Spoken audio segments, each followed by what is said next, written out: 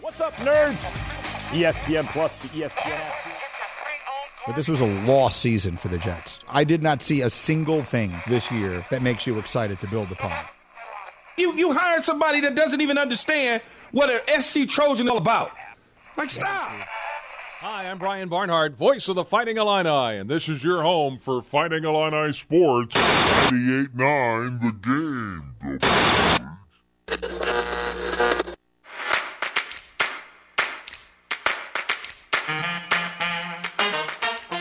And now, broadcasting live and local from the 98.9 The Game studios in Effingham, Illinois, it's the starting lineup with Travis Sparks. Cleveland rocks. Now as far as I'm concerned, Cleveland sucks. And Eric Fry. The bring good times, come on, the Bears finally fired Matt Nagy. It's the starting lineup on 98.9 The Game.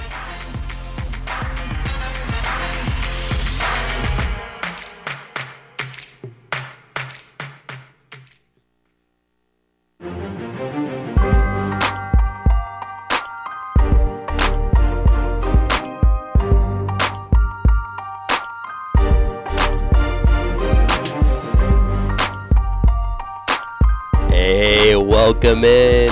How's everyone doing out there? Welcome in to this post-Super Monday. And it's start of a new week, start of a new journey. And it's February 13th, 2023. Guys, don't forget tomorrow. It's Valentine's Day tomorrow. Yeah. So get those gifts in. And what's happening out there? This is the starting lineup. It's Travis Sparks, Eric Fry, hanging out with you for the next hour here on ESPN Radio, on Terrestrial Radio. And we got a good show lined up for you, as always, today.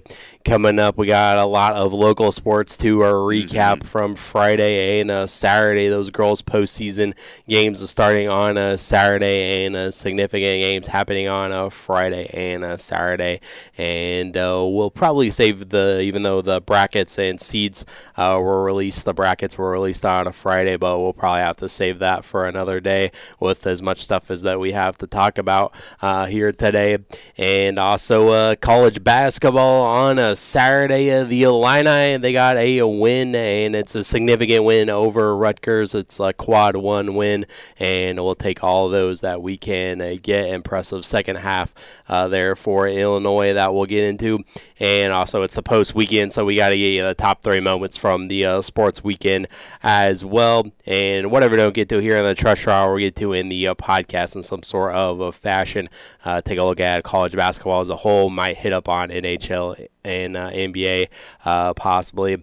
And also big day today, spring training. Some pitchers and catchers are reporting there to their facilities to gear up for the World Baseball Classic coming up here in just a little bit as well. So, and then, of course, the countdown continues for the top 75 moments in NASCAR, according to Eric, and that's coming up in the podcast as well. We're at the top 25, Travis. Top 25. We're closing in. That's right. We're 6 days away from the 500.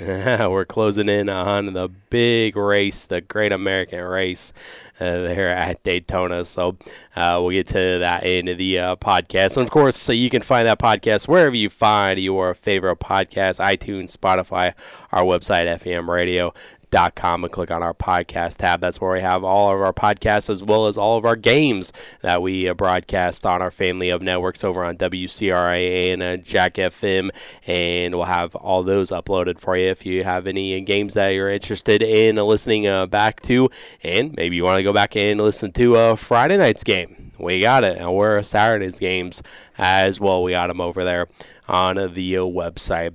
All right, we need to get into it because we got a lot to get to. We got a lot to cover here today, so let's get it started, and let's jump right into it, and let's hit it up with first things first. Before we get into the show,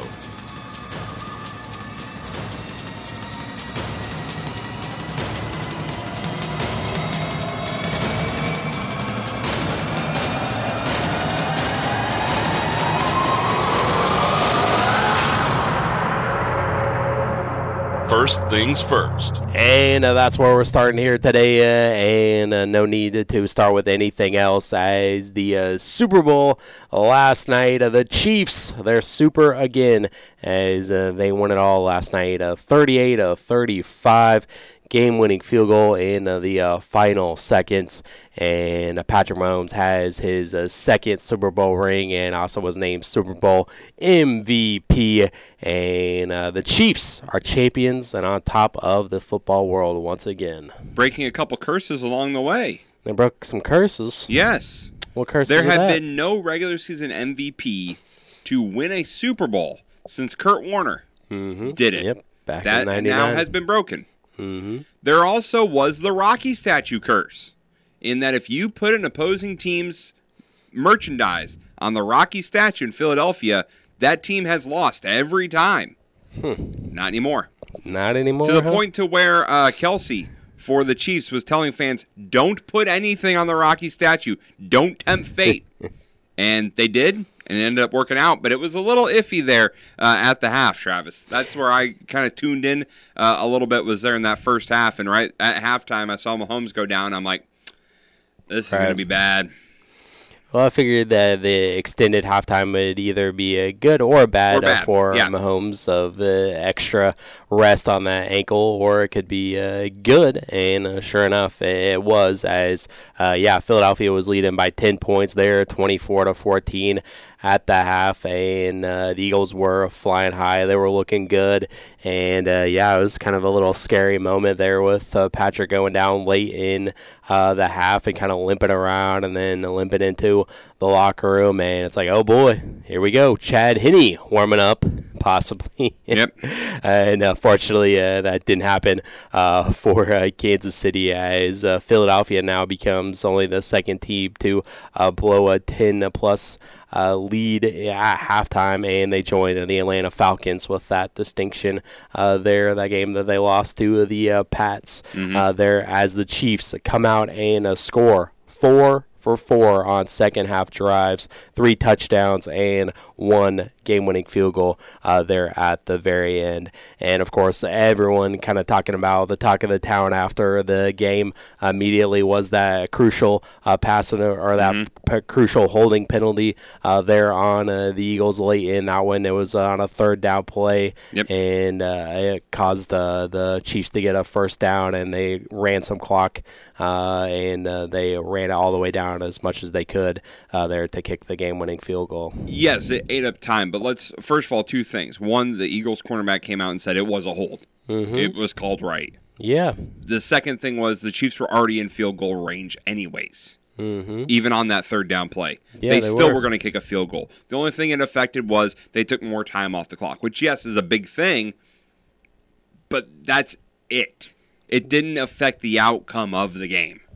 Well, yeah, and what do we talk to about local coaches about all the time? One play doesn't decide the game. No, and it never does. And that one play, yes, it was a big, crucial call, and a penalty is a penalty no matter what time it is in the game. And, yes, it was one of the most crucial times in the game, but still, it was a penalty and whatnot. And Hurts probably would have had more time there, and who knows what would have happened, but we'll never know. Here's what affected the game, Travis. It was 158 yards rushing for the Chiefs, and it was 0 sacks for this vaunted Philly defense. The best passing defense. They're just going to pick Mahomes all over the place. They're going to sack him into the ground. No sacks, no picks. Yeah. I've said it, and I said it on Friday, and I'll say it again. This Eagles team played weak teams all season long. Yeah, and there at one point in the game, it was the first time that they trailed in this postseason, and so because they didn't play anybody. Maybe it kind of. They would have played the 49ers if they didn't have their quarterback situation. But I get your point. Yeah. I saw. I may try to find it. It may have to wait till the podcast. But I saw someone with an exact list of the Eagles' entire season and the teams they played, and we'll go through it because it's. Yeah, they didn't play anybody. So, yeah, and they were talking about how in the pregame of how they thought the Eagles would go undefeated, and then they lost to the Commanders, and that kind of woke them up a little bit. And then obviously they would only lose a couple more games in the regular season there, but it's kind of getting lost today on even the Chiefs win of just how well Jalen Hurts played last night. He had 304 yards throwing the football. He's throwing it all over the yard, and he rushed for 3 touchdowns as well, and he tied Terrell Davis with the most rushing touchdowns in a Super Bowl, and obviously the most rushing touchdowns by a quarterback in the Super Bowl as well. So 15 carries, 70 yards, and those 3 touchdowns there on the ground for Jalen Hurts. He did everything he could. Oh, yeah, absolutely. He did everything he could. Yeah. But it wasn't enough. Yeah. Now, the extra added bonus is Jalen Hurts, you're going to have to find yourself a new offensive coordinator. Yeah, it looks like he might be going head coaching gig. Yes. In Indy? In Indy. Yeah, I think I saw that. It was announced kind of before the game, so we'll talk more about that later on. But, yeah, now, the other thing I wanted to bring up, Travis, and it's the same argument you had whenever I made the comment about MJ and LeBron the day after LeBron broke the scoring record. And that is the people who are calling this the greatest Super Bowl ever. Let it breathe. Let it breathe. There's a lot of good conversations. You can't go back and look at the day after and say this is the greatest of all time. You have to look back in a year and see if it's still remembered as fondly. Then it can be made an argument. Yeah. But the day after is not the time to go, this was the greatest Super Bowl of all time. There's a lot of reactions to every Super Bowl like that. And everyone says that the day after the Super Bowl if it's anywhere close, yeah, if it's a decent game. Is Patrick Mahomes the greatest quarterback of all time now? Is Travis Kelce the greatest tight end ever? I will it's say happening this. all over the place. Andy Reid cemented his Hall of Fame with this win. Mm-hmm. He's announced he's coming back. He says he plans on anyways. And I think you got to have Patrick Mahomes on the short list of Hall of Fame quarterbacks right now. No, for sure. He definitely is there. Yeah. This definitely puts him over the top now. Yeah. And it's kind of that Super Bowl kind of haunted him when he lost to the Bucs there. I didn't realize until after the game, and I looked it up of when the Chiefs lost the Super Bowl that it was such a big blowout there. So fortunate it wasn't a blowout this time around for the game. It was a great game. Yep. Except for that, holding call at the very end. Here's the thing, though, Travis. When you talk about Patrick Mahomes, he's 27. Yeah. He's got a lot of football left in him. He got a long way to go. And the worst he's ever done is the conference championship. Mm-hmm. Yep. That's the worst he has ever finished in a season. Yep. That's pretty good. Pretty good, yep. There's not a lot of quarterbacks that can say that. No. So.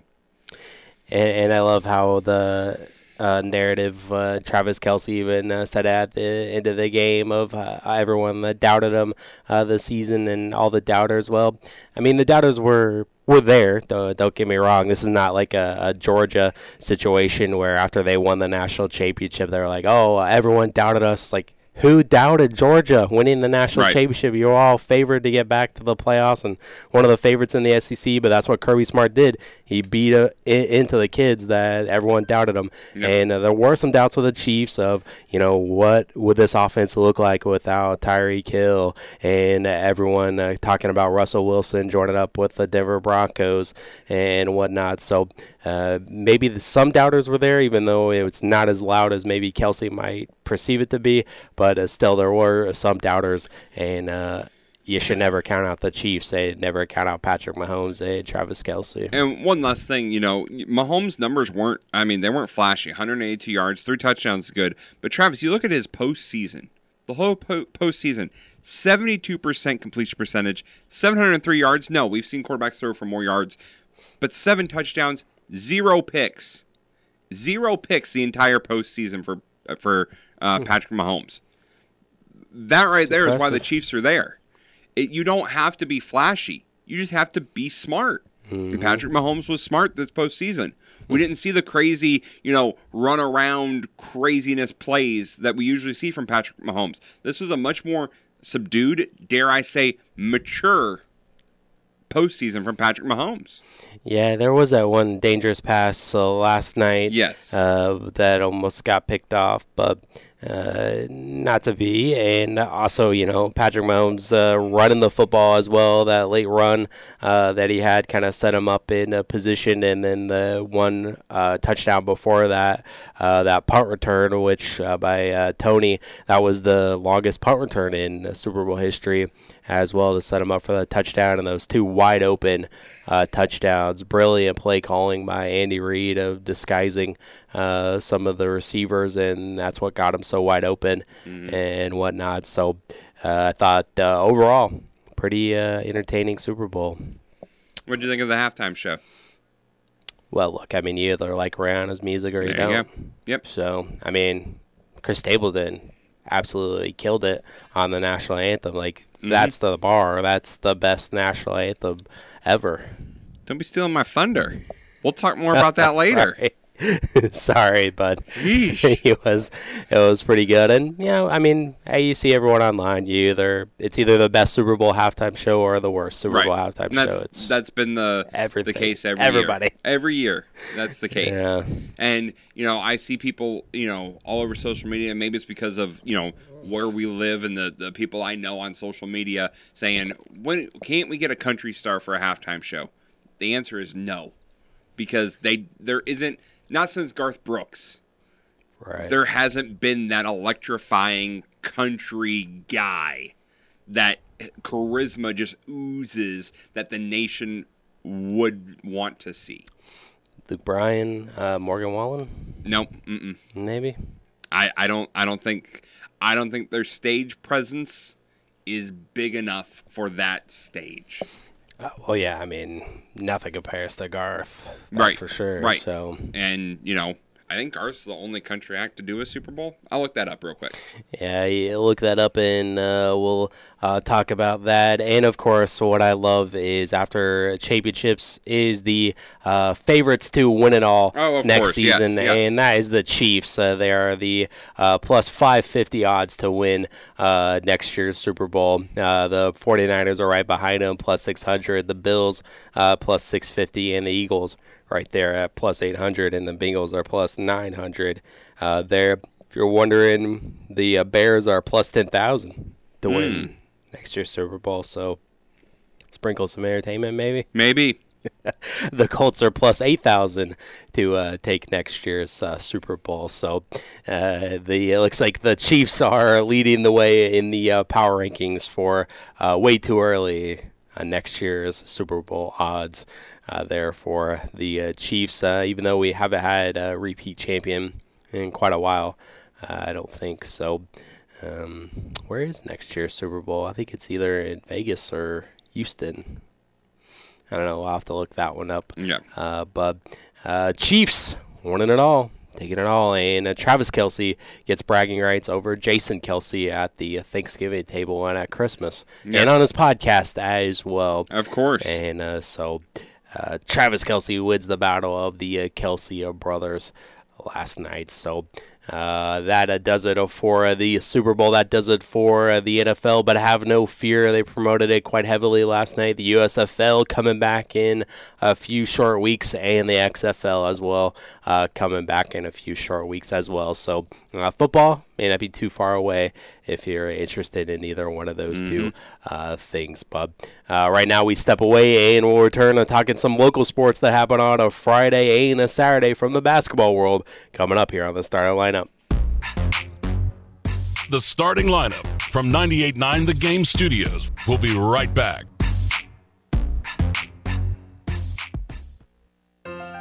You shouldn't let financial concerns spoil your retirement, and you shouldn't have to worry about what you'll leave for your family after you're gone. If you set up a tax-free inheritance for your loved ones with single premium whole life insurance, you can drop your worries and enjoy your retirement. Contact your local Pekin Insurance agent to request a single premium whole life quote. And in Effingham, call Tingley Insurance at 217-342-3637, and we'll go beyond the expected for you. Attention farmers, time to get the farm equipment ready for spring planting. Your local Dust and Sun Auto Supplies is once again hosting its annual Wix Farm Filter Days. Don't wait. Get your list together so you can stock up and save. Purchase must be made between February 20th through the 24th and February 27th through March 3rd. During these dates, Dust and Sun will be offering special pricing on all Wix filters. See any of our sales team for details. This annual event is going on at all Dust and Sun Auto Supplies locations. Did you know that roughly 40% of people give up on their New Year's resolutions by February? And since losing weight is a very popular resolution to make, that means many of them have gone back to their old habits. They got tired of counting calories, exercising a lot, so they gave up. Plan Z Diet, on the other hand, is a diet that will help you lose weight and keep it off in the long run. This is Haley. I'm a Plan Z dieter in Nashville, and in the year 2020, I lost 31 pounds in 50 days with Plan Z. And that's actually what dieters lose on average with Plan Z. Over 30 pounds in just over 6 weeks. Impressive, right? Well, Plan Z dieters don't lose weight and then slowly gain it back like with other diet programs. No, Plan Z will stick with you to help you keep it all off in the long run. On Plan Z, you won't be counting calories, you won't be working out, you won't be drinking shakes or eating frozen meals from a box like other diet programs make you do. You'll eat real food, fresh from the store, and Plan Z has literally over 1,000 recipes you can choose from. Looking and feeling your best is just 50 days from now with Plan Z. So start your success story. First thing you need to do is watch the quick 5-minute video on PlanZDiet.com and learn how to conquer the crave. Get in zone, AutoZone. Welcome to AutoZone, America's #1 brakes destination. We have the pads, rotors, drums, shoes, and brake fluids to improve your stopping power. Right now, save 15% when you get any 2 Duralast rotors with a set of Duralast brake pads. Missing a tool? Ask about our free Loan-A-Tool program and borrow the tools you need to get the job done. Get in zone, AutoZone. Claim based on data from the MPD Group 2021. Deposit required for Loan-A-Tool. Let me guess. Unknown caller? You could reduce the number of unwanted calls and emails with online privacy protection. The latest innovation from Discover. We'll help regularly remove your personal info, like your name and address, from 10 popular people search websites that could sell your data. And we'll do it for free. Activate in the Discover app. See terms and learn more at discover.com/online privacy protection. Sports are easy to disagree on. Let's see what happens when sports talk hosts talk about something they agree on. No, hold on. I'm saying drivers who switch and save with Progressive could save hundreds. Well, I disagree. I think drivers who switch and save with Progressive could save hundreds. Come on, man. Wait, I think we're saying the same thing. Oh, so what do we do now? Everyone agrees that drivers who switch and save with Progressive could save hundreds. Progressive Casualty Insurance Company and Affiliates. National average 12-month savings by new customer surveyed who saved with Progressive between June 2020 and May 2021. Potential savings will vary. Hello there. My name is Seychelle, and what makes the Chick-fil-A chicken sandwich original to me is the punch of flavors that's unlike any other. You get the crispy tenderness of the chicken and that hint of sourness from the pickles. Ta-da! Hey, I'm Juan, and what makes the Chick-fil-A chicken sandwich original to me is you know you're going to get chicken that's crispy, golden, and juicy. This is the gold standard of chicken sandwiches. Order the original Chick-fil-A chicken sandwich on the Chick-fil-A app today. Real customers paid for their testimonials. And now,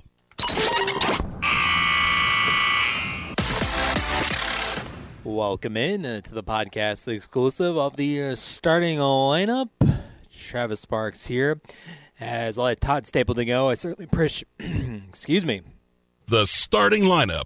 Oh my gosh. Stop the recording. On 98.9 The Game.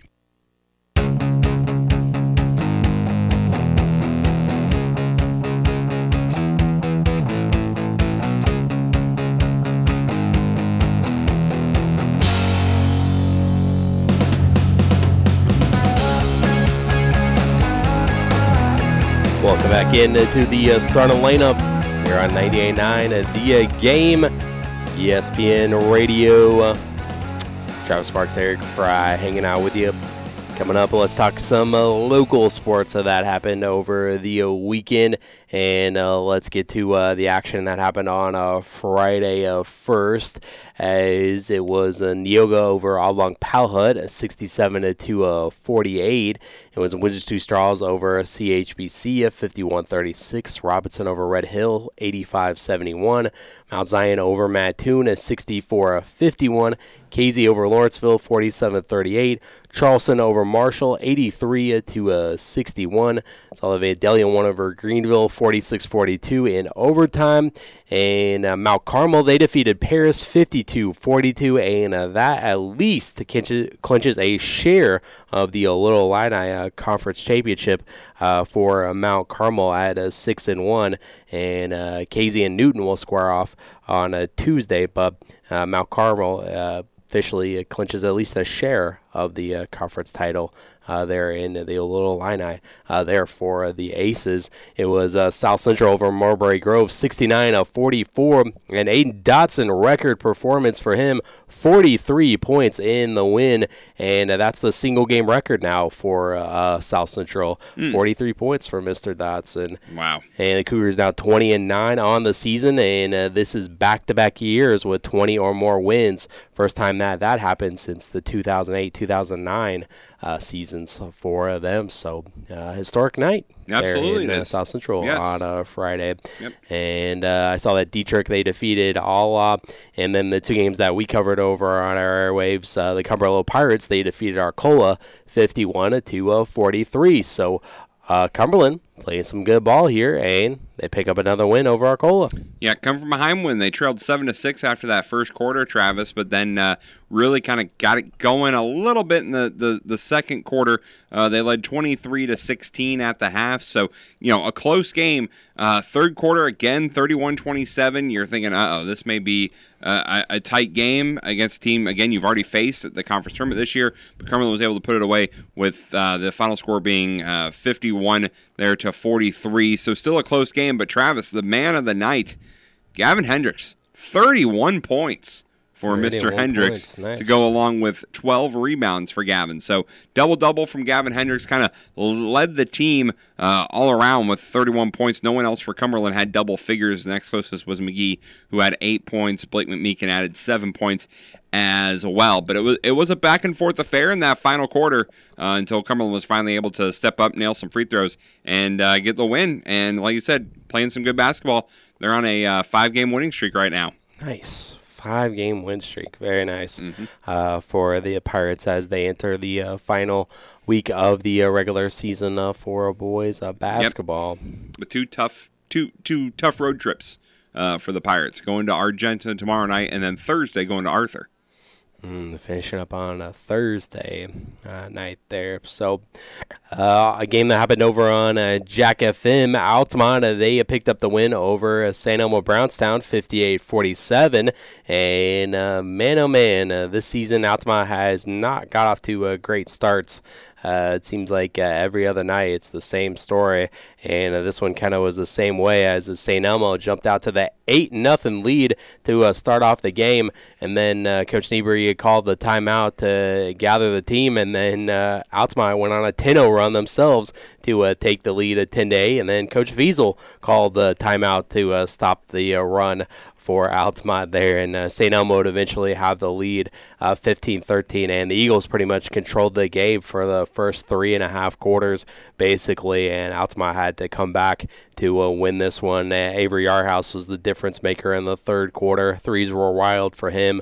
He made 3 threes in the third quarter, and that kind of propelled them and got the Indians going, and they would end up outscoring St. Elmo like 31-15 in the second half, and they would go on to win on Friday. And it's never easy in St. Elmo, and it wasn't on Friday. 16-6, they outscored them in the final quarter to get the win. Robinson led the way in the points department. He had 18, and Campbell, he was pretty good for SEB. He had 16, and Paulsley, he had 12 there for the Eagles in double figures. So that was the nice comeback win on Friday. Well, what happened to Altamont on a Saturday? Well, they participated in the NTC, a CIC shootout there in Altamont. Let's run down the scores there from the day. It was Central A&M getting the win by 1 point over Neoga, 51-50. Neoga had the 1-point lead after one,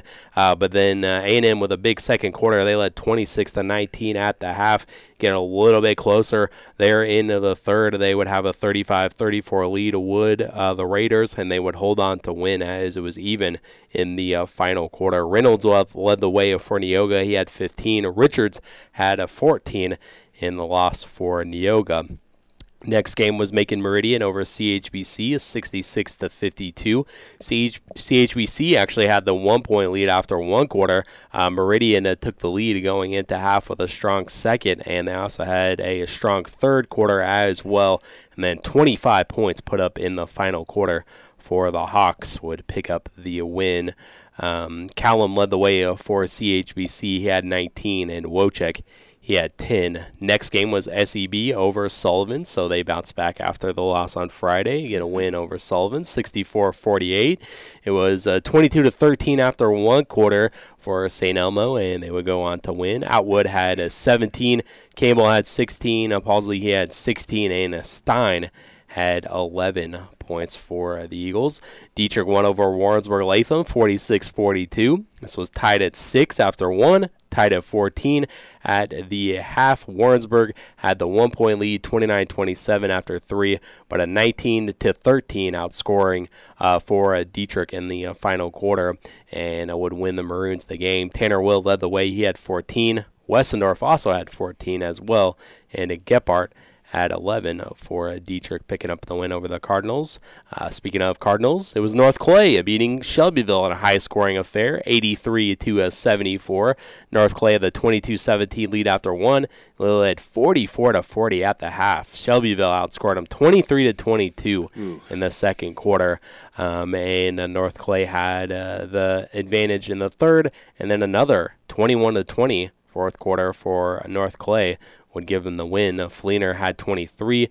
Zimdars had 19. Booz with 16. Booz with 13. And Smith with 16. Widener had 10. So there you go. 1, 2, 3, 4, 5 players in double figures for the Cardinals. At Shelbyville, 6 of their players that played, 6 of the 7 were in double figures as well. So everybody filling it up there in that one. Windsor Two Straws, they picked up the big win over KZ, 56-52. This was tied at 13 after one quarter. Windsor had the 5-point lead at the half, and then they still hung on to that in the third, and then Windsor outscored them 21-17 in the fourth to get the win. Austin Wittenberg went off as this was before the Altamont game, and a quite impressive performance from him. 30 points for Austin Wittenberg. Jackson Parcel led the way for KZ. He had a 14 in the loss there. And then in the final game of the night, it was the win streak is snapped. It's over as Altamont fell in this one to the Warriors, 64-38. And Tuscola, they came in ready to play, and they also could not miss from a three-point range. I saw some stats out there, and one had 14 threes into the game by the Warriors, and I think they only missed 2 of them. So the 14 brutal. For 16 or something like that. They were wide open threes at that too, and Tuscola just knocked them down there, and so quite the performance and impressive one for Tuscola there in this one, as Altamont, they came out of the gate slow once again. They were down 6-2 in the early going, and then there was a line change made, 5 guys out, 5 guys in, and they played pretty well against the group that Tuscola had. Jordan Quinn had 5 in the first quarter, and Tuscola had the 17-13 lead, and it was a 1-point game really before Josiah Horton made a 3-pointer at the buzzer, kind of hit it around Coleman there at the buzzer to give them that 4-point lead there after one, and I thought that really got them going, and they just carried that momentum throughout the entire game, and they couldn't miss from beyond the arc. It sounds like, Travis, to put it in boxing terms, it started out jab, jab, exchanging jabs, and then Tuscola came out with a haymaker, a hook, and an uppercut, and Altamont's still throwing jabs. Yeah. And just couldn't couldn't compete. No. You're going to have those sometimes. I think this is the best thing that could have happened for Altamont. I agree. Because now you got the win streak off your back thing. That's not something to worry about. Now you can refocus for next week. Yeah. Meaning, regionals starting on Saturday. Right, yeah. If a performance like this happens in the postseason, you're done. A week Your from season's Saturday, over. if this happens, you're done. Yeah, I know Coach Niebuhr didn't agree and think that they needed to lose, but I think this is a good wake-up call for the Indians to get this win streak done. Impressive one along the way. 18 games.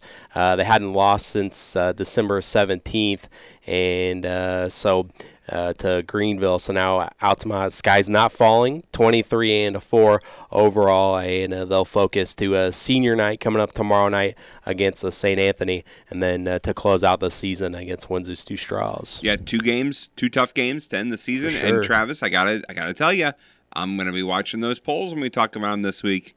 Mm-hmm. Did LSA? We talked about LSA and Altamont. They had to make that gap a little bit bigger. Yeah, for sure, and I think that I've already saw some polls already this morning that some people look at, and they fell pretty significantly in those polls. But Jordan Quinn, he led the way for Tuscola. He had 23. Sweetnam, he had 14, and he had like 4 3-pointers in the game as well. Horton and James both in double figures as well for the Warriors, who improved to 22 and 6. And they'll be taking on the Neoga tomorrow night. Other games from other area games in the top list, the shootout was Robinson over Mattoon. Troy Triad all over St. Anthony, 61-39. It was Effingham over Jerseyville, 66-44. And then in the nightcap, it was Teutopolis picking up the win over Centralia, 44-38. And it was Newton over Pana in overtime, 56-53. This was tied at 44 at the end of regulation. Gear had 14. Nichols had 12 for the Eagles. Pebbles for Pana, 31 in the losing effort there. Forgot to mention the game on a Friday night, as it was Olney getting a little bit of revenge of the LIC championship game, as they were all over Newton on Friday night, 66-45. Olney picked up the win. They're a big third quarter. Olney outscored them 22-9 in the third to get the win on Friday.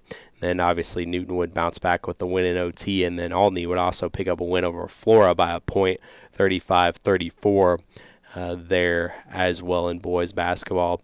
In girls of basketball, regionals began on Saturday in the Class 1A North Clay Regional. It was South Central getting the win over Dietrich, 54-44.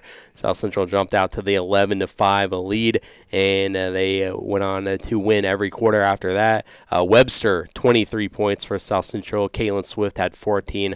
Brummer had 15, and Britton had 14. For the Maroons there. And then also in the North Clay Regional there in Louisville, it was North Clay getting the win over Altamont, 55-44, and that closes the book on the Altamont Lady Indians. Season comes to a close there on Saturday night against the host North Clay Cardinals. Yeah, and unfortunately, Altamont came out, gave up 21 points in that first quarter. We're down 21-11. They did outscore North Clay in the second, but only 10-9. So, it was a 9-point game at half, and you're like, all right, maybe there's something here. But then got outscored again, 12-10 in the third quarter, and it was just too big of a deficit. Claire Bame got injured at the end of the second quarter, so she didn't play the rest of the game. She had 7 points in that first half to lead the team at the half, but just couldn't come back in. Skylar Klein ended up with 11 points to lead the team. Claire had 11, like we said, and then it was Remington Miller had 7 points as well. And for Altamont, Travis, they were 6 of 28 from 3, and they were 17 of 64 from the field. You don't win a lot of games when you're shooting 26% from the field, taking 64 shots. No. That's not a recipe, and especially when you send the other team, North Clay, to the free throw line 31 times. Sure. And that was one player for North Clay, Ballard, that went to the free throw line 21 times. Yeah, I'm not surprised. In that game.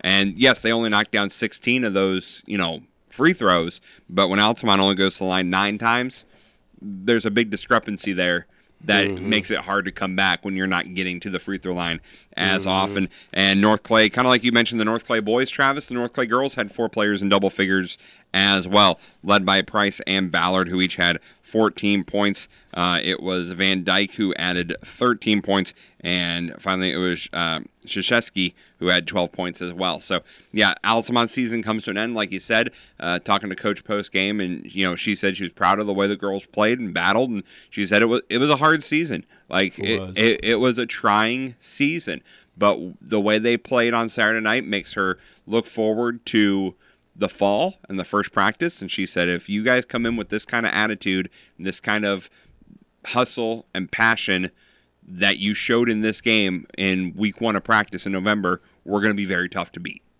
So I look forward to that, and we'll have Coach on the show here a little bit later on, maybe this week or next week, to kind of wrap up the season as well here on the starting lineup. But yeah, just not enough offense there on Saturday night for Altamont. Yeah, definitely not how we envisioned the Lady Indians season finishing up there. Of course, it all changed there on December 21st with Grace going down there. And, I mean, it's been... End the season on an 11-game losing streak.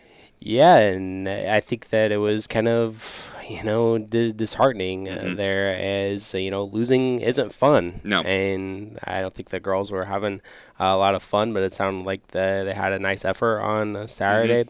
And I think really kind of when they were trying to navigate this world playing without Grace Nelson in the lineup, the conference tournament really kind of broke their spirit a little bit, losing to Windsor Sioux Straws in that close fashion that they had. They had a couple of opportunities there, but it was Windsor's second game of the day, and then they turned around on Saturday, and they ended up losing by 20 to South Central, and it was the same group that beat South Central like a couple weeks prior. Their last win of the year. Yeah, 66-48, and so that was kind of disheartening that the game flipped by that much. And then obviously playing at the tough closing stretch that the Indians do with T-Town, Nokomis, Father McGivney, Paris to close out the season as well. All great teams there. So and again, it's just again, you try to look at the positives in a situation like this. You're losing one player. Yeah. All these players are going to come back. They all now know their roles. They all now know how to act without Grace Nelson on the floor, which I think is a big key. Yeah. I think this Altamont team is going to be much, much better next year. And as Coach told me post-game, she said, state championship or bust. Like, we're going for it next year.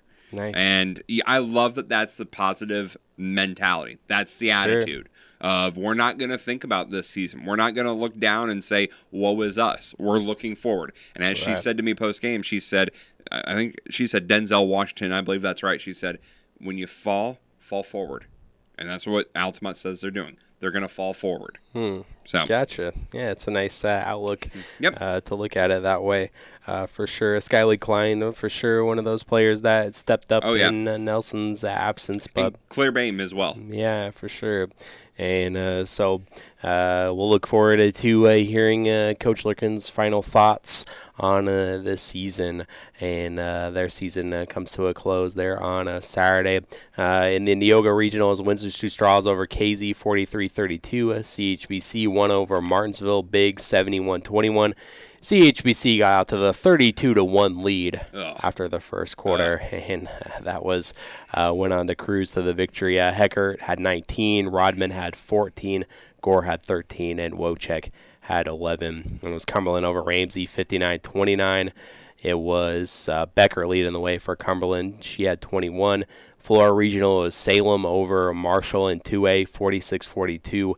And it was Newton over Flora, 46-41. In the Carmine and White County Regional, it was Carmine White County over Oblong Powhut, 47-18. And it was Mount Carmel over Lawrenceville, 51-27. So Windsor goes on, and they'll face the number 1 seed, Neoga. And CHBC will square off against Cumberland. Both those games will be tomorrow night in the Neoga Regional. Also picking up wins on Saturday was Okaw Valley over Macon, 51-43, and now they'll advance to play the 2-seed Tri-County tonight there in Arcola. And Central A&M beat Heritage 54-13, and they'll advance to play the 3-seed Arcola tonight there in the Arcola Regional. Also, Georgetown Ridge Farm and beat Chrisman 47-24. They'll advance to take on the number 1 seed Tuscola tonight in the Salt Fork Regional. And with that win for South Central, they are going to face the 2-seed St. Anthony tonight there in North Clay. And since North Clay got the win on Saturday, they'll face the 3-seed of Brownstown tomorrow evening in the North Clay Regional there. And Carmine White County, they'll play Teutopolis tonight. And Mount Carmel will square off against Fairfield there in Carmine White County this evening there. And Sullivan beat Shelbyville 73-40 on Saturday, so they'll advance tonight there in Paris to take on the number 1 seed Paris. And it's Arthur taking on Tri-Valley as they beat Monticello on Saturday 48-41. Robinson will take on Salem tonight in Flora, and Vandalia will square off against Newton tonight there in Flora as well. All right, so let's take a look at other action. I forgot to mention that the boys basketball state tournament took place on Saturday. The Class 1A state tournament there in Moweaqua. It was Sacred Heart picking up the win over Mattoon St. John's 41-39. I'll have more to say about that coming up here in just a little bit. How funny. And Christ the King, Springfield defeated Sacred Heart later on in the state semifinals, 65-39. Sacred Heart will be in the third place game. Yeah, third place game there on Thursday. St. Anthony advancing, and they'll play for the championship as they defeated Champaign St. Matthew 45-35, and they defeated Bishop McNamara 49-41. So St. Anthony playing for a state title there. And in the 3A state tournament there in Tolono, it was East St. Louis Lincoln over Teutopolis 37-36. Games going on tonight. We got St. Elmo and Ramsey. Other games that I didn't mention is in the 3A Mattoon Regional. It's FEM against Charleston and Mattoon against Olney there. So, and the schedule and everything is on our website. Click on our local sports tab there and take a look at that. All right, so let's take a break and let's come back and let's talk some Illinois win on a Saturday against Rutgers coming up next. The starting lineup from 98.9 The Game Studios. We'll be right back. This is Effingham Fire Chief Brent Yoakum. We have all heard about home fires taking lives and destroying all that a family owns. These tragedies remind us to double check for fire safety. The Effingham Fire Department says, make sure your home has properly installed and working smoke alarms. Replace the batteries each time you change the hour on your clocks. Practice a fire escape plan. Teach children never to hide if there's a fire. In case of fires, the most important thing to do is to protect life. Get out and stay out. Imagine the possibilities with the Teutopolis State Bank. This is Justin Naders. If you're buying a home, see us to get pre-qualified. When you're pre-qualified, the seller knows you mean business, and that can save you thousands. If you're building a new home, we'll help you get started with a construction loan customized just for you. Ask around. Talk to your friends. You'll see why so many homes start with a little help from Teutopolis State Bank. In Teutopolis, Sigel, and Effingham. Equal housing lender and member FDIC. And now, where this is the furthest Effingham has gotten, and how many times? I'm going to get blasted for getting this wrong. Who wants to go first? Travis. Third round, 3 times. Semis. Once. This year. The starting lineup. Like I said, by next week it'll be completely No, irrelevant. that's wrong. Well, I mean, okay, no, it's not. It's okay. Everyone gets $5. Jesus, oh, that was so stupid. On 98.9 The Game. So stupid. Thought this was a freaking trick question.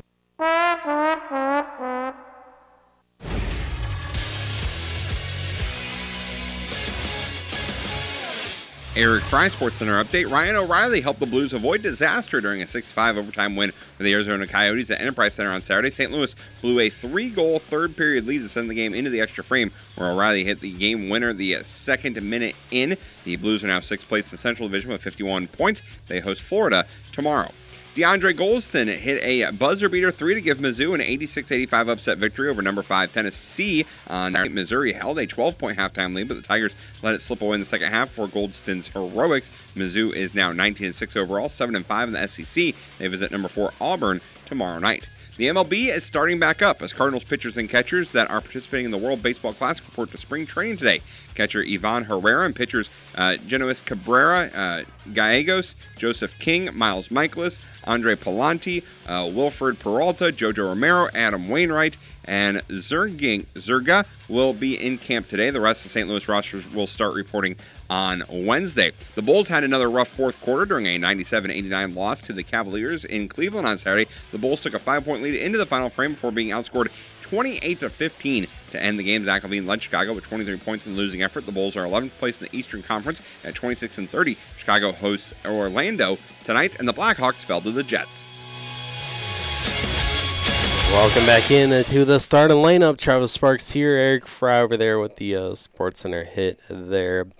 All right, let's quickly talk about the Illini game that happened on Saturday, as this one, just like the Eagles or just like the Chiefs, Illini were down by 4 at halftime to Rutgers, and things weren't looking so great there for the Illini, but second half, what a comeback there, and Illini go on a 19-0 run, and a 10-minute stretch where Rutgers didn't score at all. They missed 15 consecutive shots, and the Illini would end up outscoring them 39-26 there in the second half to come away with the win on Saturday there at State Farm Center, and what a performance it was there in the second half. Yeah, Coleman Hawkins had 18 points to lead the Illini, and, you know, that second half, like you said, nice come-from-behind victory for Illinois. That's what you need, and it started with the defense, not the offense, and that is what we've come to expect from a Brad Underwood coach team.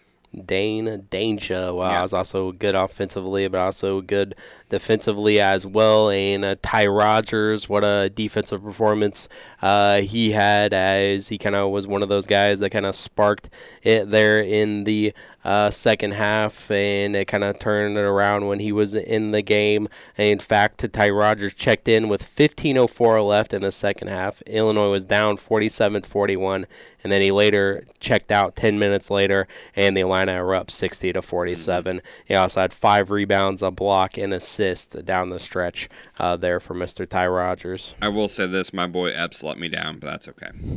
3 of 9 from the field, 0 for 4 from 3, 1 rebound, 1 assist, 4 turnovers. Yeah. Bad day.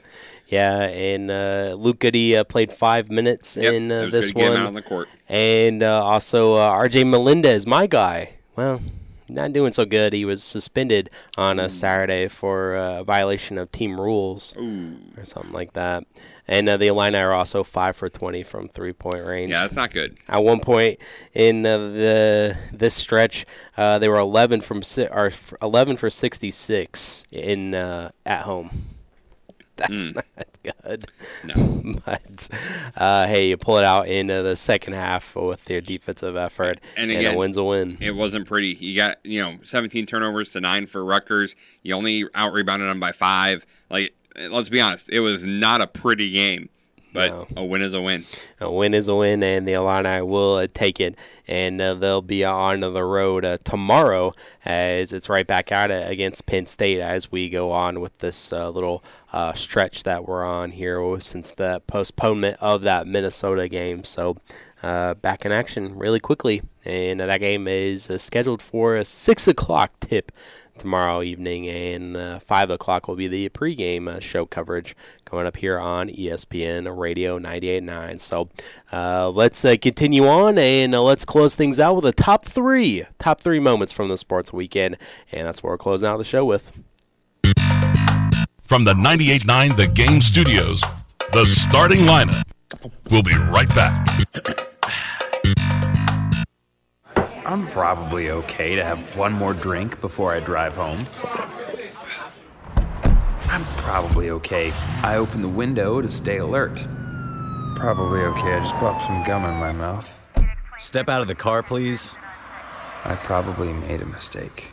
probably okay isn't okay when it comes to drinking and driving. If you see a warning sign, stop and call a cab, a car, or a friend. Buzzed driving is drunk driving. A message brought to you by NHTSA and the Ad Council. And now. But then tomorrow I'll open up a 3-game set with the Arizona Diamondbacks coming up tomorrow. But enjoy St. Louis Cardinal baseball right here and right now on 98.9 The Game. The starting lineup. Oh, we still got a few more minutes. What am I doing? What am I doing here? You're supposed to keep me on the rails here. I'm Jeez, sorry. my God. I was just agreeing with you. Oh my God. It's okay. Not really. But Yeah, we still got a couple more minutes. Let's talk about Carrasco. On 98.9 The Game. Oh, we still got a few more minutes. What am I doing?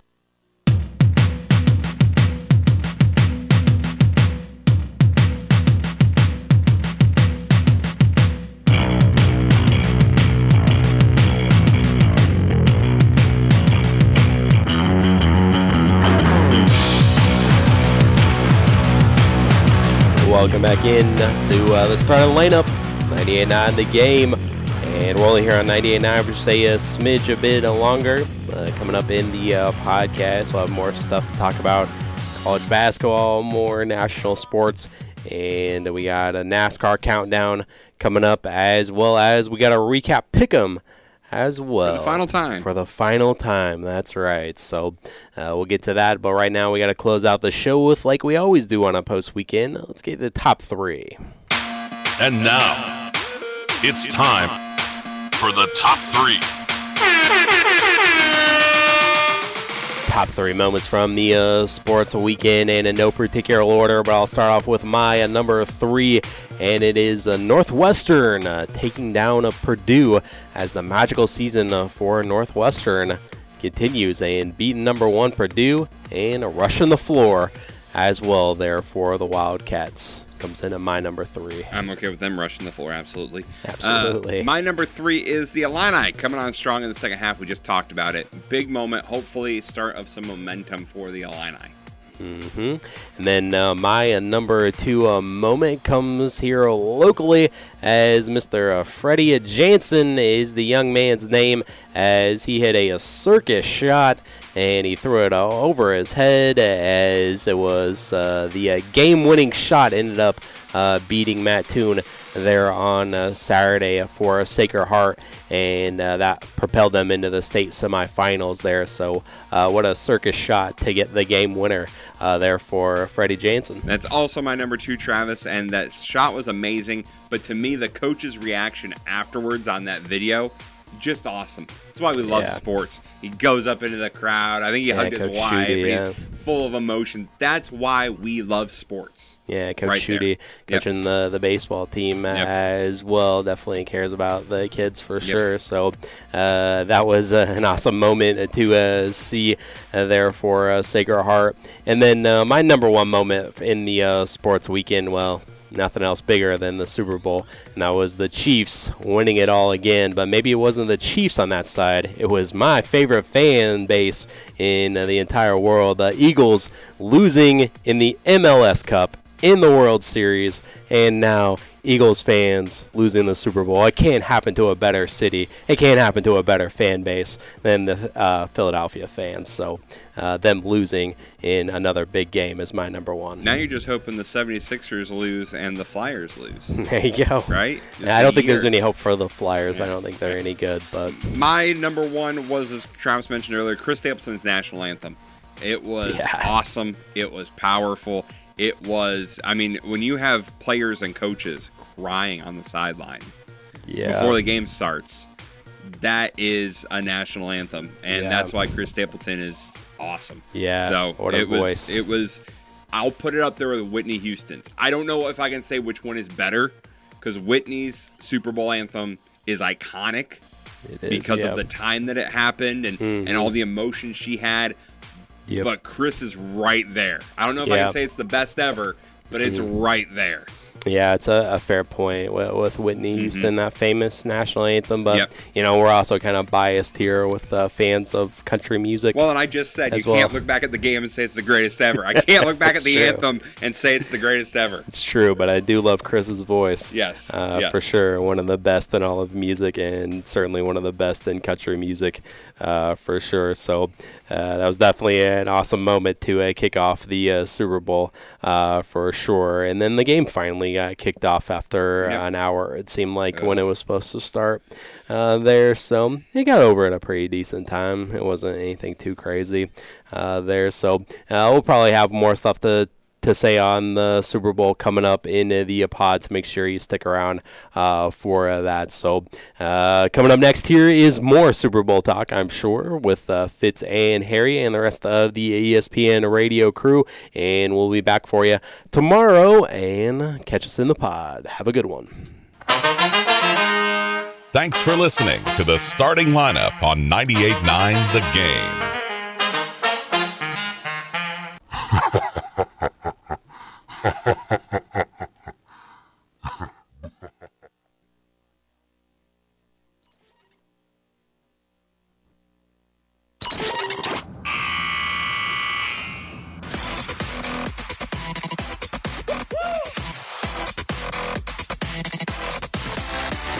Welcome back in. Welcome into the podcast. Welcome into overtime of the starting lineup. Travis Sparks, Eric Fry still hanging out with you.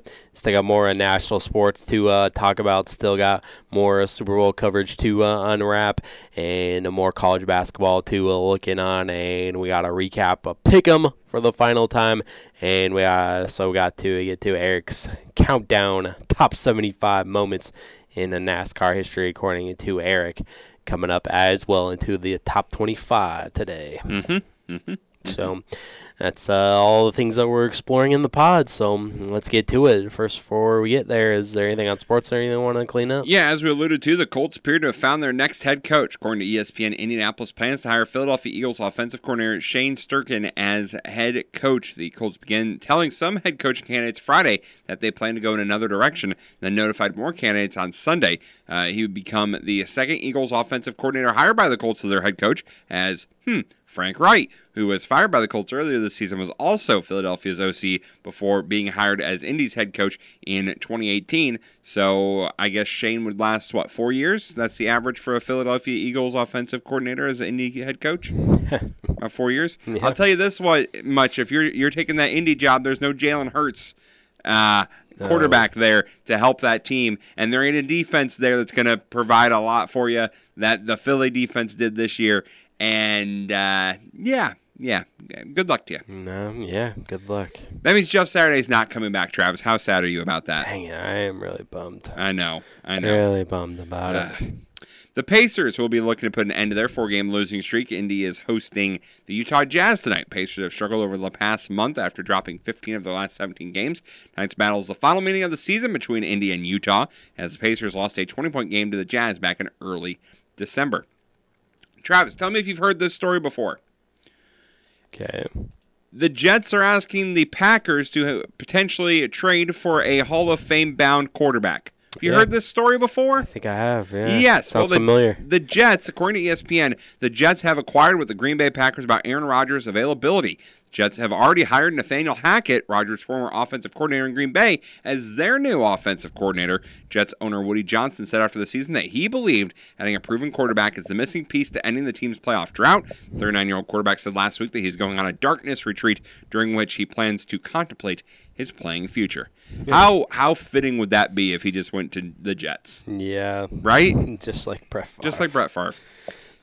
Speaking of quarterbacks, Derek Carr is not rushing any decisions this offseason. ESPN is reporting that the Raiders quarterback will not waive his no-trade clause and will not extend Wednesday's deadline that guarantees him more than $40 million on his current contract. Las Vegas may decide to release the 31-year-old by as soon as today. According to reports, Carr visited with the Saints last week and will be able to begin negotiations with any team if he is released by the Raiders. New Mexico State University has canceled the remainder of its men's basketball season. The Sunday announcement came after allegations that a team member was the victim of hazing. The Aggies coaching staff had been placed on paid administrative leave on Friday. There have been no reports out of a connection between the hazing and a fatal shooting by a New Mexico State player that police ruled as self-defense.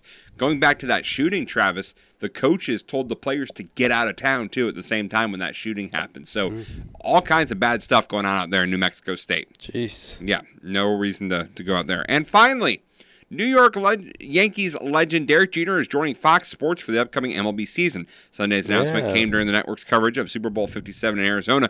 Jeter will serve as a studio analyst alongside fellow baseball greats David Ortiz, Frank Thomas, and Alex Rodriguez. MLB's regular season gets underway late next month. I thought Jeter and A-Rod hated each other.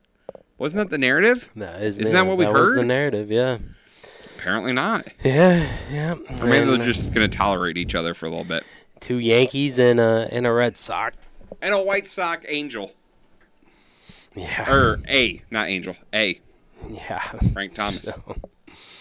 So Frank the Tank. Yeah. That is your Sports Center. That's your Sports Center. All right. So let's move on into some college basketball. That happened this weekend on a Friday. Butler, they pulled off the upset over then a 13 Xavier 69-67. On a Saturday, number 3 Alabama at the time, they beat Auburn in the Iron Bowl. Probably less of a rivalry on the basketball floor than football. Much less. They got it done in the second half to the Crimson Tide. They rolled 77-69. Stanford, they upset number 4 Arizona 88-79. Number 5 Texas over West Virginia 94-60. It was Mizzou. Why did this not make my top 3? I don't know. Maybe it involved the Tigers. They beat Tennessee on their home floor. Last second shot at the buzzer, stunning the Volunteers, and it was 86-85. Missouri with the upset. UCLA over Oregon 70-63. In overtime, Virginia got it done against Duke 69-62. It was Kansas over Oklahoma 78-55. Marquette over Georgetown 89-75. Oklahoma State pulled off the upset against Iowa State 64-56. Texas Tech also upset Kansas State 71-63. Baylor over TCU was 72-68. St. Mary's over Portland 81-64.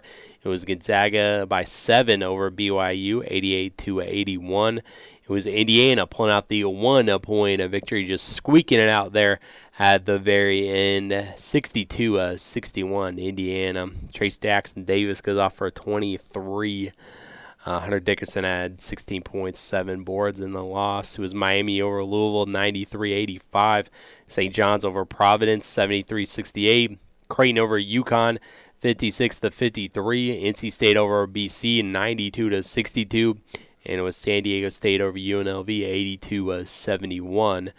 And was there anything else on Saturday in the Big Ten? It was Maryland over Penn State, 74-68. And in overtime, Nebraska beats Wisconsin 73-63, outscoring them 12-2 in the extra session for the Cornhuskers, picking up the win over Wisconsin. On Sunday, the only top 25 matchup was that number 1 team, Purdue, going down 64-58. Northwestern rushing the floor, like I mentioned on my SportsCenter hit. And also on Sunday, it was Iowa picking up the win over Minnesota, 68-56. Chris Murray going out for 28 points, 14 rebounds. And it was Michigan State all over Ohio State, 62-41. Only 14 points scored in the first half for Ohio State. And Michigan State would go on to win there. So that means that the number 1 team of Purdue went down. That means we got a new number 1 coming up here on Monday. And what is this? Is this football? No. Alabama is the number 1 team in the land in the top 25 for the first time in 20 years. Crimson Tide are on top of the basketball world, number 1 in the country. Yeah, that's surprising. I mean, not that it's not deserved, but you don't think of Alabama in college basketball, Travis. At least I don't. Yeah, Alabama trying to change the narrative that they're just a football school. Nate Oates took over in 2019 and led them to the Elite Eight 2 years ago. And he also has pulled off one of the best recruiting classes there. And they sat at the top of the AP polls, spending a couple weeks there midway through the 02-03 season there. And so Alabama, new number one, they received 38 of the first place votes. Purdue is falling all the way to 3. Houston is at number 2. Let's see here. Let's check out the rankings here where it shows the movers. UCLA, they're back up to number 4. Kansas, they're back up to number 5. Texas, they drop a spot to number 6. Arizona tumbled all the way to 8. Baylor jumped up 5 spots to 9. Tennessee fell 4 spots to 10. Gonzaga, they moved up 3 to 13. Indiana, they moved up 4 to number 14, and Miami also moved up 4 spots to 15. Iowa State, free-falling, they fell 8 spots to 19. Creighton's up 5 spots at 18. San Diego State moved up 4 spots to 21. TCU fell 5 spots to 22. Providence hanging on in the top 25. They fell 4 spots to 24. Florida Atlantic jumped back in to the top 25 as Rutgers left the rankings. So after that loss against Illinois, and Florida Atlantic is back in it at number 25. Mizzou is leading with the other receiving votes category. They had 114 votes. Northwestern, they had 96 votes. And Illinois, they're with 84 votes in the AP poll, and I don't see them anymore in the coaches poll either. So they're only getting 41 votes there for the Illini in college basketball from over the weekend. All right. I didn't watch it in college basketball besides that little bit of Illini. No? Nope. Zion's going to be out beyond the All-Star break now. Yep. He had a setback. Yep. Mr. Injury himself. Yeah, injury prone for sure. Let's check out some of the things that happened in the NBA. The Suns, they got the win over the Pacers on Friday, 117-104. 76ers beat the Knicks 119-108. Celtics picked up the win on Friday. Jason Tatum goes for 41. Grizzlies beat the T-Wolves 128-107. Ja goes for 32. Cavs got the win over the Pelicans. And the Mavs 122-114.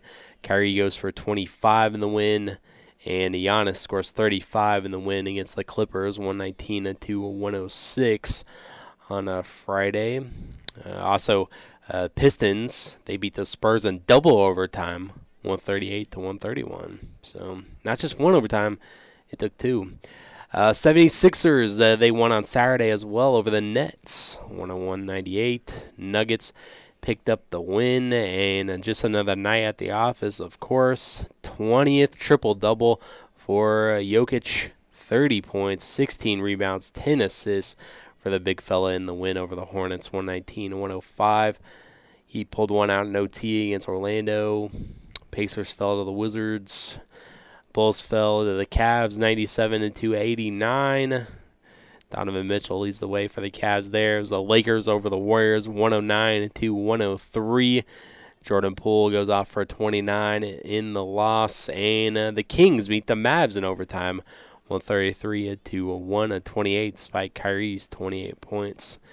In that one, on Sunday, Celtics beat the Grizzlies, 119-109. And the Raptors beat the Pistons by a point, 119-118. No one really cared about any other sport besides the NFL on Saturday or on Sunday. And speaking not of really. Other sports, didn't even make the list because nothing really happened like it did last year. But Sky Scheffler won the Phoenix Open, repeat champion, and also retakes number 1 in the world, in the golf world, there with the win as well. So, but no beer thrown up in the air this time around on 16. Ricky Fowler, he had an ace on hole number 7. there, and then he proceeded to bogey the next couple of holes to basically wipe it out. So thanks, Ricky. But nothing really happening there on hole number 16 at the Coliseum this time around. There, and just a ho-hum victory for Sky Scheffler. There for a repeat champion. We were talking about earlier the Jets and Aaron Rodgers. Well, they have now hired some coaches that have ties with Derek Carr and Ryan Tannehill. So they're just trying to get all the coaches that have ties to quarterbacks, and then that way one will work out. So there you go with that. All right, I was going to follow up on my Eagles comment. Let me see if I can re-pull this up. I saved it. Now it's loading. What's your Eagles comment? About the Eagles for the season. Oh. And how, gosh darn it, now I can't find it. Hold on. Annoys me. Continue on, Travis. Well, this is one of the things that came out in MLB that kind of just came out. Looks like the extra inning rule is here to stay. And it's going to be here for the regular season games from here on out. So, extra runner for extra innings. It's going to, hate it, but embrace it because it's sticking around from 2023 and beyond. Not a fan. All right. I found what I was looking for. So I'm pulling up the Eagles schedule, all right? And here we go. This is, I'm not taking credit for any of this. Someone else found this and came up with this. So here's the Philadelphia Fraud season recap, okay? So they start off beating the Lions. They beat a bottom 5 defense by 3. Fair? Valid? I think so. Next, they beat Kirk Cousins in prime time. That's nothing. Next, they beat Carson Wentz. That's not anything. Next, they beat Trevor Lawrence before he remembered how to play quarterback. That's not, They beat the Cardinals without DeAndre Hopkins or a kicker. Yeah, that's DeAndre nothing. Hopkins is significant. They beat Cooper Rush. They did beat Cooper Rush. Next, they beat the Steelers. They beat a bottom 3 team at the time, which the Steelers were at that time. A bottom 3 team. Well. They struggled versus a 3-13-1 Texan team. They lost to Tyler Heineke at home. They did, yeah. They beat the 4-12-1 Colts by a point. By a single point, yep. They beat the Packers by 1 score despite Aaron Rodgers leaving the game due to injury. Yeah. They beat the Titans in the middle of their 7-game losing streak. They beat Daniel Jones. They did, yep. They barely beat literally the worst team in the NFL. Yep, the ones that have the number 1 pick. Yep. They lost after Dak dropped 40 on them. That was to the Cowboys. Yep. They lost to Andy Dalton by double digits at home. They did, yeah. They beat the Giants practice squad by 1 score. Fair. They beat Daniel Jones after he used up all his power in the wild card. Yeah. They beat the 49ers QB4 and Brock Purdy without an elbow ligament. Yep, it's true. They did. And they choked a 10-point fourth quarter lead in the Super Bowl. These Eagles were not that good. They played really bad teams. Yeah, I mean, when you put it like that, it's kind of hard to argue. Yeah. Yeah. So there you go. Just wanted to point that out. Eagles, you're a fraud. Eagles. Flying high. You're not so much. You're not even gonna win the East next year. Well, yeah. If history says anything, the East is just kind of up for grabs every single year. It seems like so. I don't think they've had a repeat division winner in quite a while. I think Hurts will regress with the new OC. I really do. I don't know how you can say that after the performance that he put in the Super Bowl. And I'm not willing to say that. This year was great, yes, but I think he can't go up more. He has to regress a little bit. I didn't say a lot. Yeah. I didn't say he was going to go back to being what he was a year ago or 2 years ago, but I think he'll come back a little bit. Right, and what I would also anticipate as well in the offseason is might see a quarterback get paid in the way of Lamar Jackson. Yes. But also Jalen Hurts probably will restructure his contract as well, so. And he'll get paid as well. So that might factor into it as well with a new contract, new OC. Does make a difference, but we'll see. And see if and the Eagles fans also came out in force at the beginning of the game when they announced Dak Prescott as the Walter Payton Man of the Year, and they would ensue to boo him. Classy. Yes. Classy.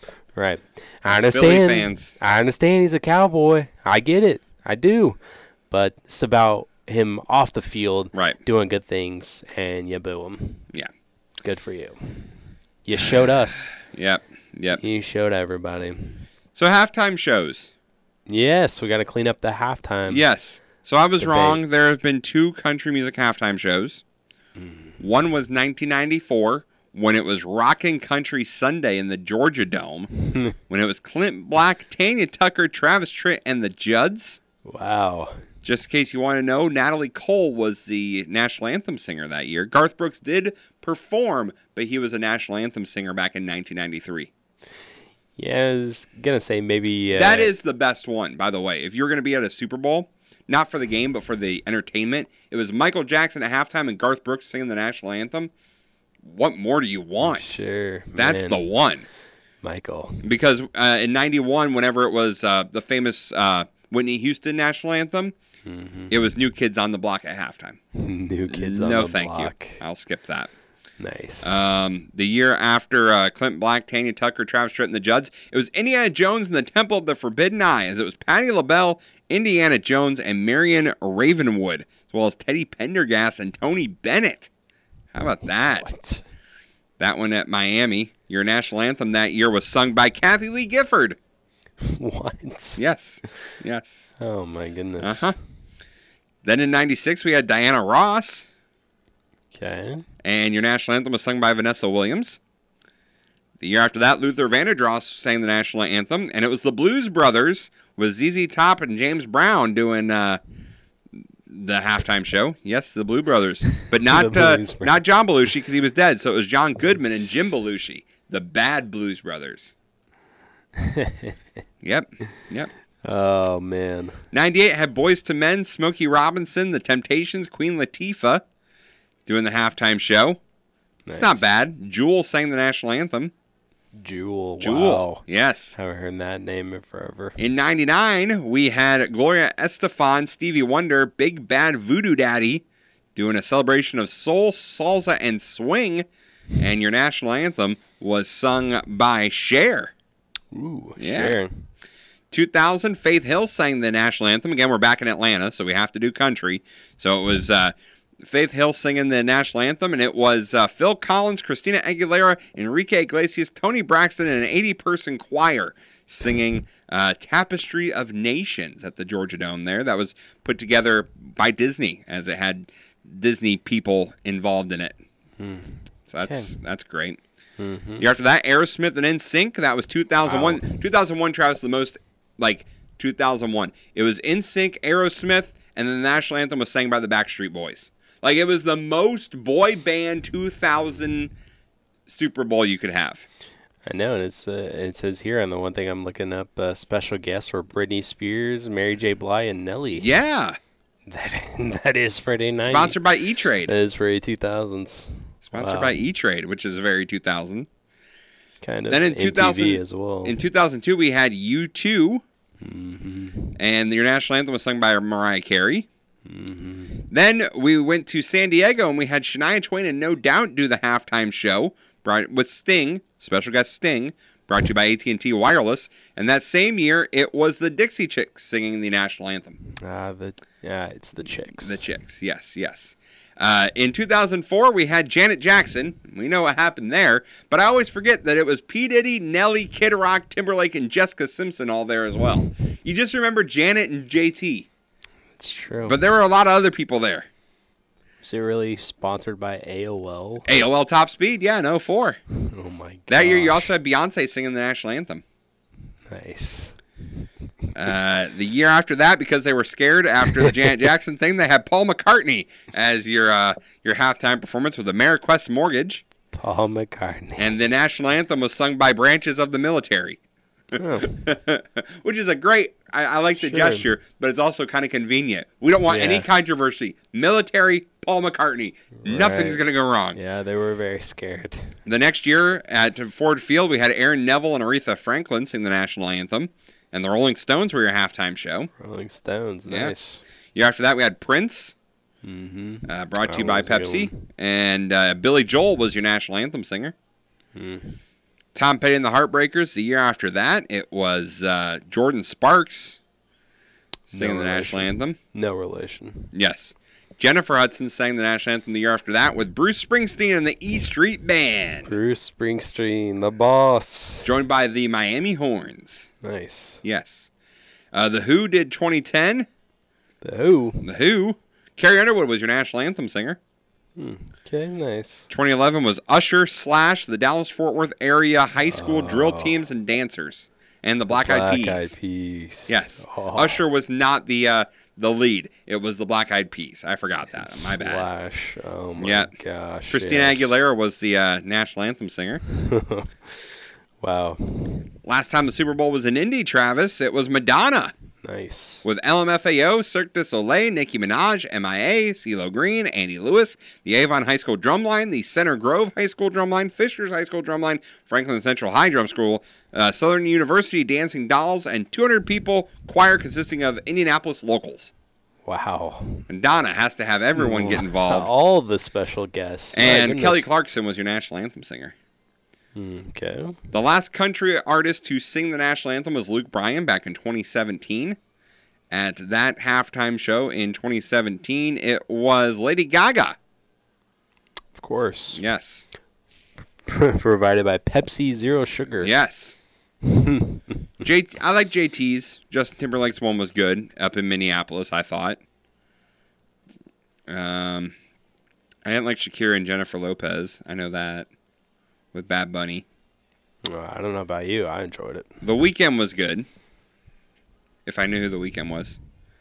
I did like last year. Well, I hope you know who The Weeknd is. They've been the song for WrestleMania I know now, for the past 5 years or whatever. I did like Dr. Dre, Snoop, Eminem, Mary J. Blige from last year. I thought that was good. And Rihanna this year. Rihanna. Yep.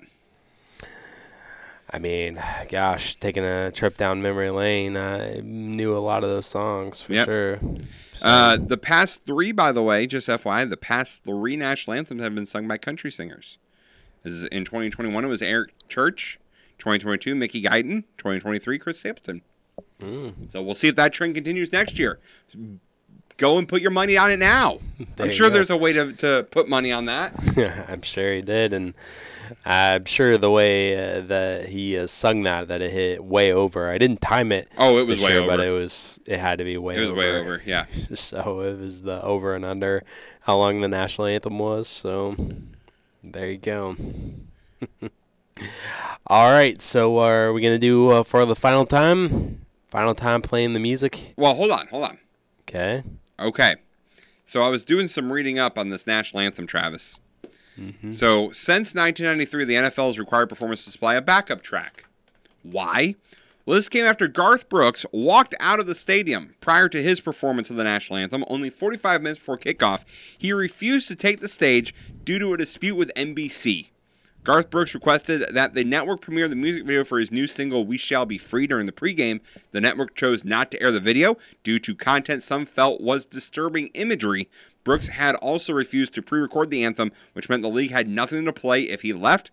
Television producers spotted Bon Jovi in the grandstands and were prepared to use him as a replacement. After last-minute negotiations, NBC agreed to air a clip of the video during the broadcast of the game, and Garth Brooks was coaxed back into the stadium and sang. Hence why Garth Brooks has never done a halftime show. Also, Christina Aguilera sang the lyrics incorrectly when she sang the national anthem. Well, of course she did. Instead of, or the ramparts we watched were so gallantly streaming, she said, what so proudly we watched as the twilight's last gleaming. So there's that. Yeah.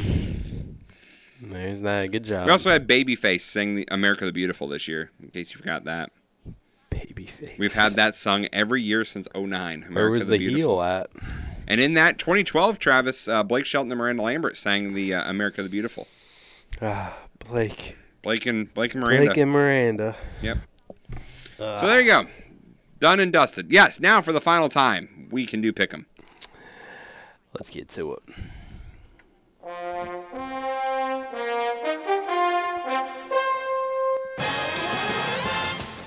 Pick'em for the Super Bowl for the final time football season. We officially closed the book on Pick'em, so let's get to it.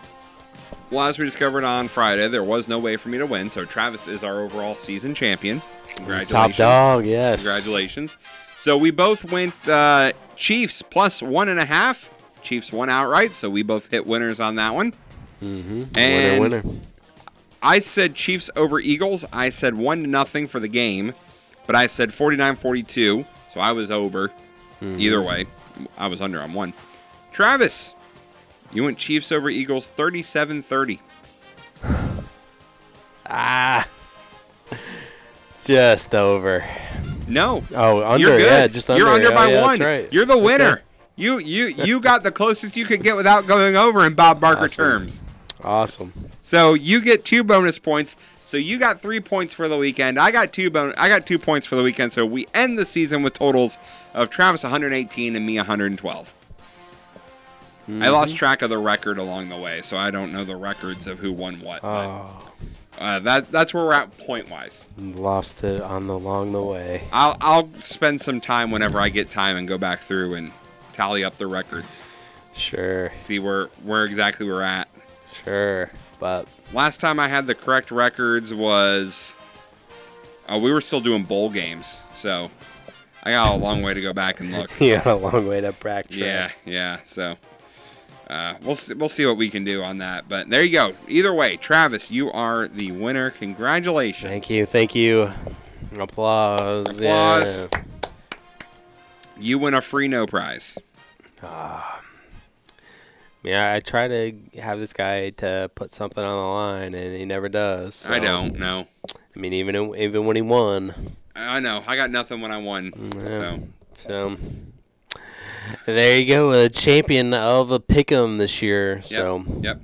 What an honor, what a distinction yes. that it is, and I'll hold the title and defend it in the fall. Next fall. Maybe in the spring if we do XFL, USFL. We'll see. But we're taking a little break. We got NASCAR Pick'em we got to focus on. Right, yeah, exactly. Coming up this week. That's coming up this week. Yep. For sure. And then a couple other things that I wondered where the Super Bowl next year was. It's in Vegas. Yes. Raiders Stadium.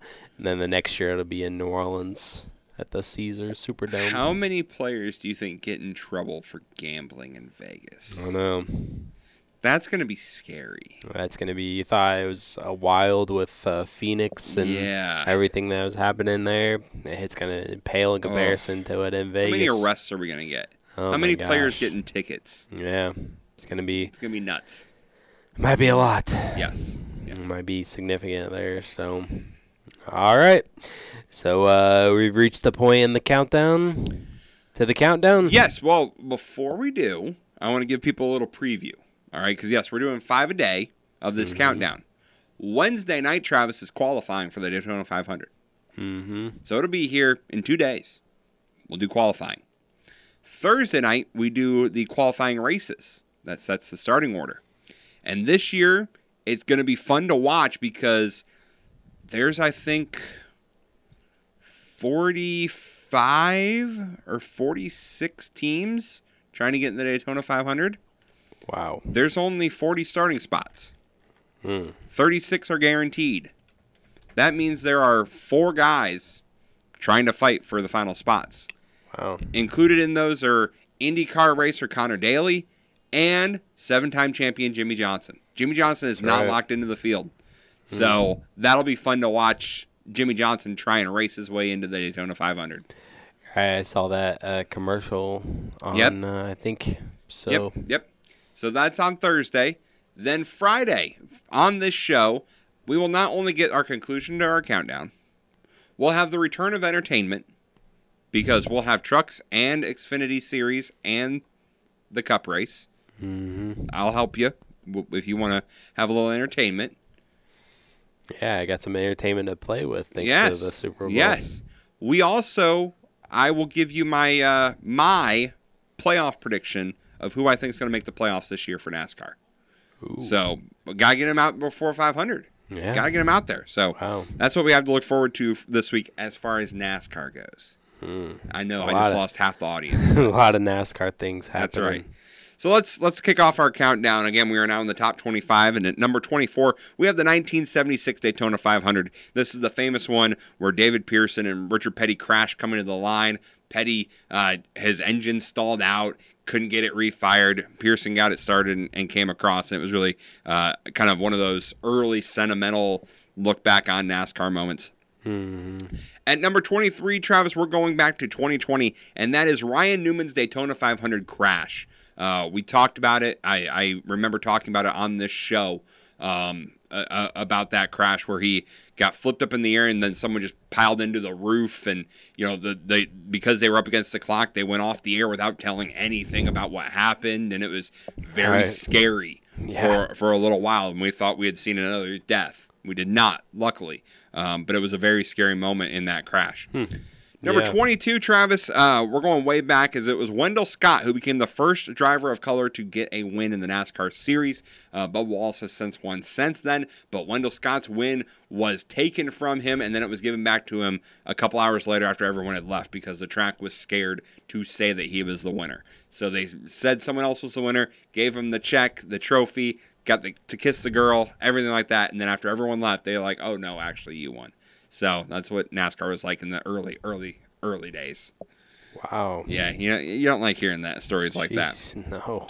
Wow. At number 21, Travis, we have, going back to 2020, the first race after COVID, but more so than that, the first sporting event of COVID. People can argue all they want. NASCAR came back first before any other sporting event. Mm-hmm. NASCAR was first in the world of COVID. Yeah. They'll always have that. It was a Wednesday night. They did a race on a Wednesday night in an empty arena in Darlington.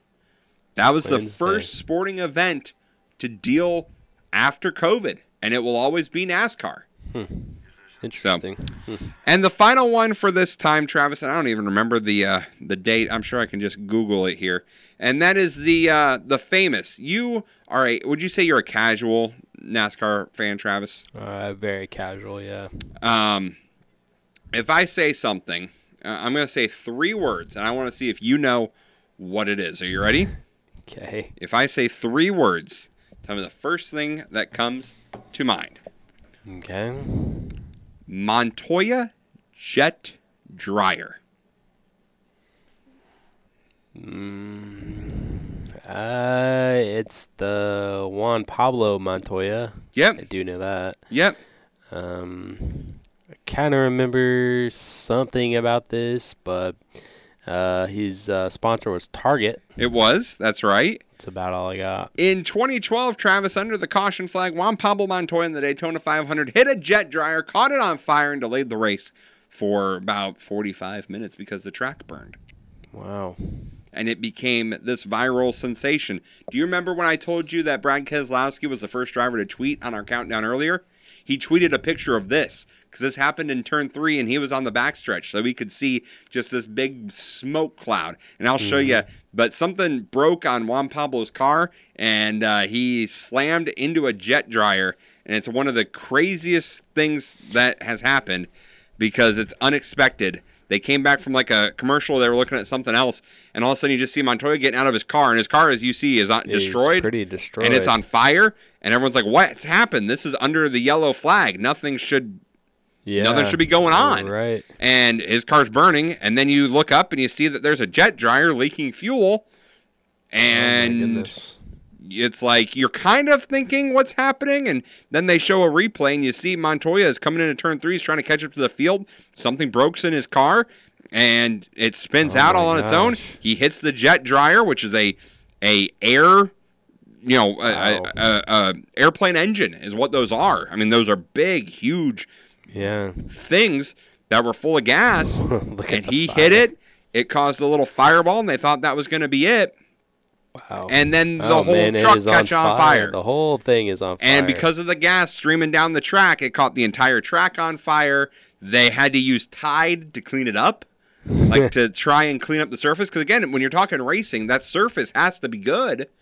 And this was already on a Monday because of rain on Sunday. It was already like 9, 10, 11 o'clock at night. So it's already late in the evening because they've been dealing with rain. NASCAR didn't want to delay it anymore.